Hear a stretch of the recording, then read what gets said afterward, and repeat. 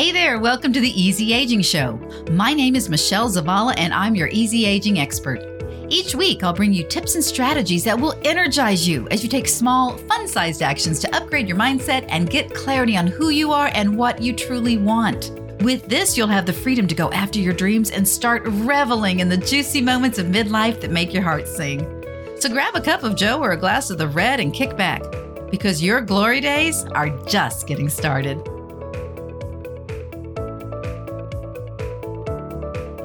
Welcome to the Easy Aging Show. Today we're talking about being offended. It just seems like everybody's getting offended about something at some point these days, right?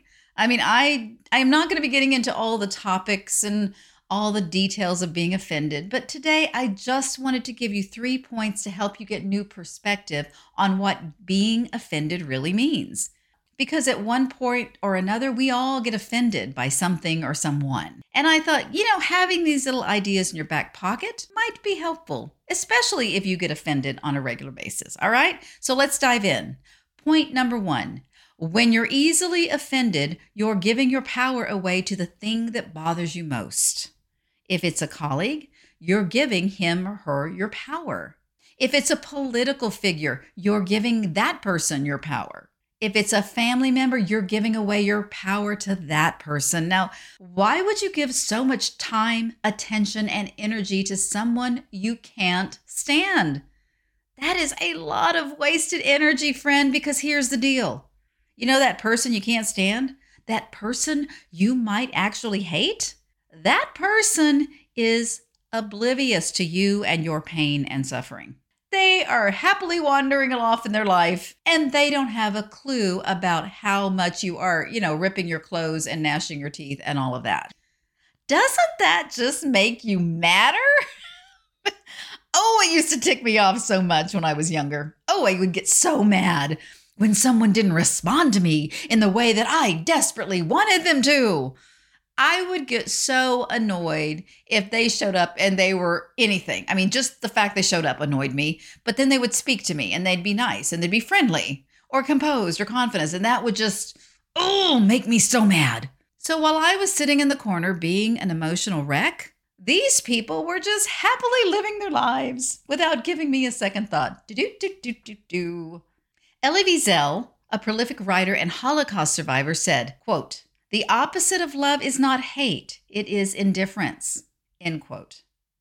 The opposite of love isn't hate, it's indifference. That's because hate requires something of you. Hate requires giving the person or thing your time and your energy and your focus and just getting you all wound up with a lot of emotion there. Whereas indifference requires nothing of you. You pay no attention at all because you are indifferent.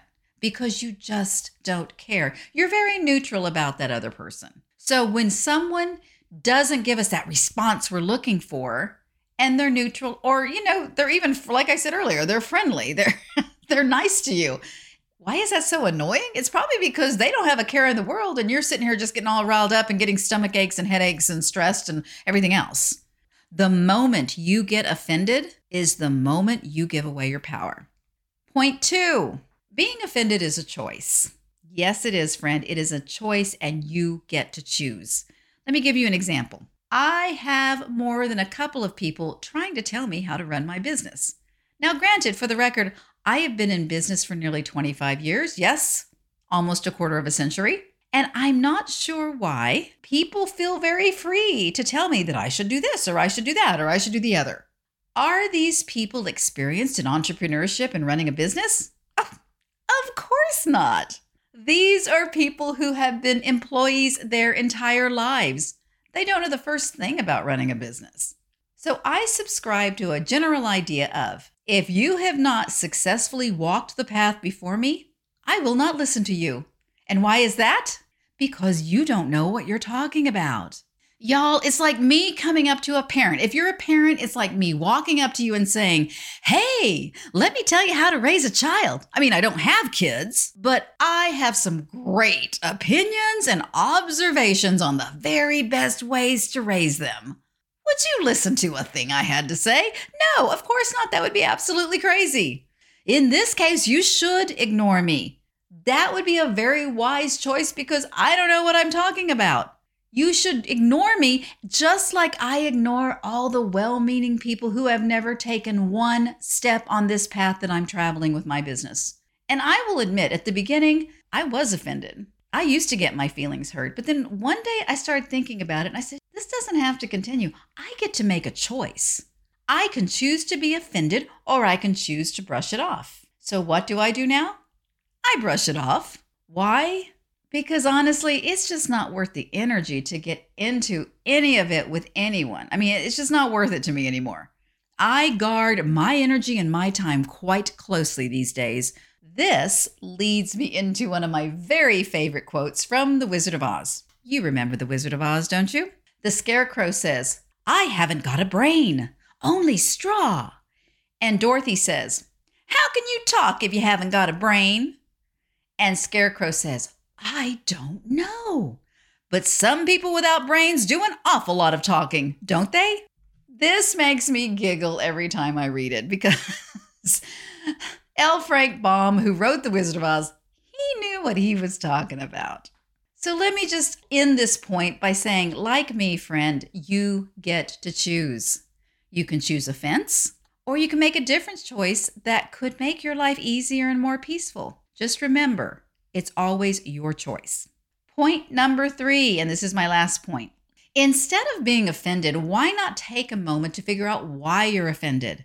You know, if you get offended easily and often, it's probably important to take a look at the reason behind your offense.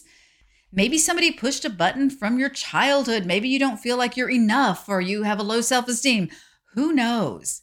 The reality is most of the time, people aren't even aware of how they're coming across. So they are probably clueless about what's happening inside of you, all these emotions that you're having. They're normally not doing it on purpose. It's just happening. If you need help figuring out why you're offended, I would really encourage you to pray about it. Ask God to give you some insight as to what's under the surface of you being offended, especially if you're offended easily or often. If you don't spend some time investigating it, you are more than likely never going to resolve it.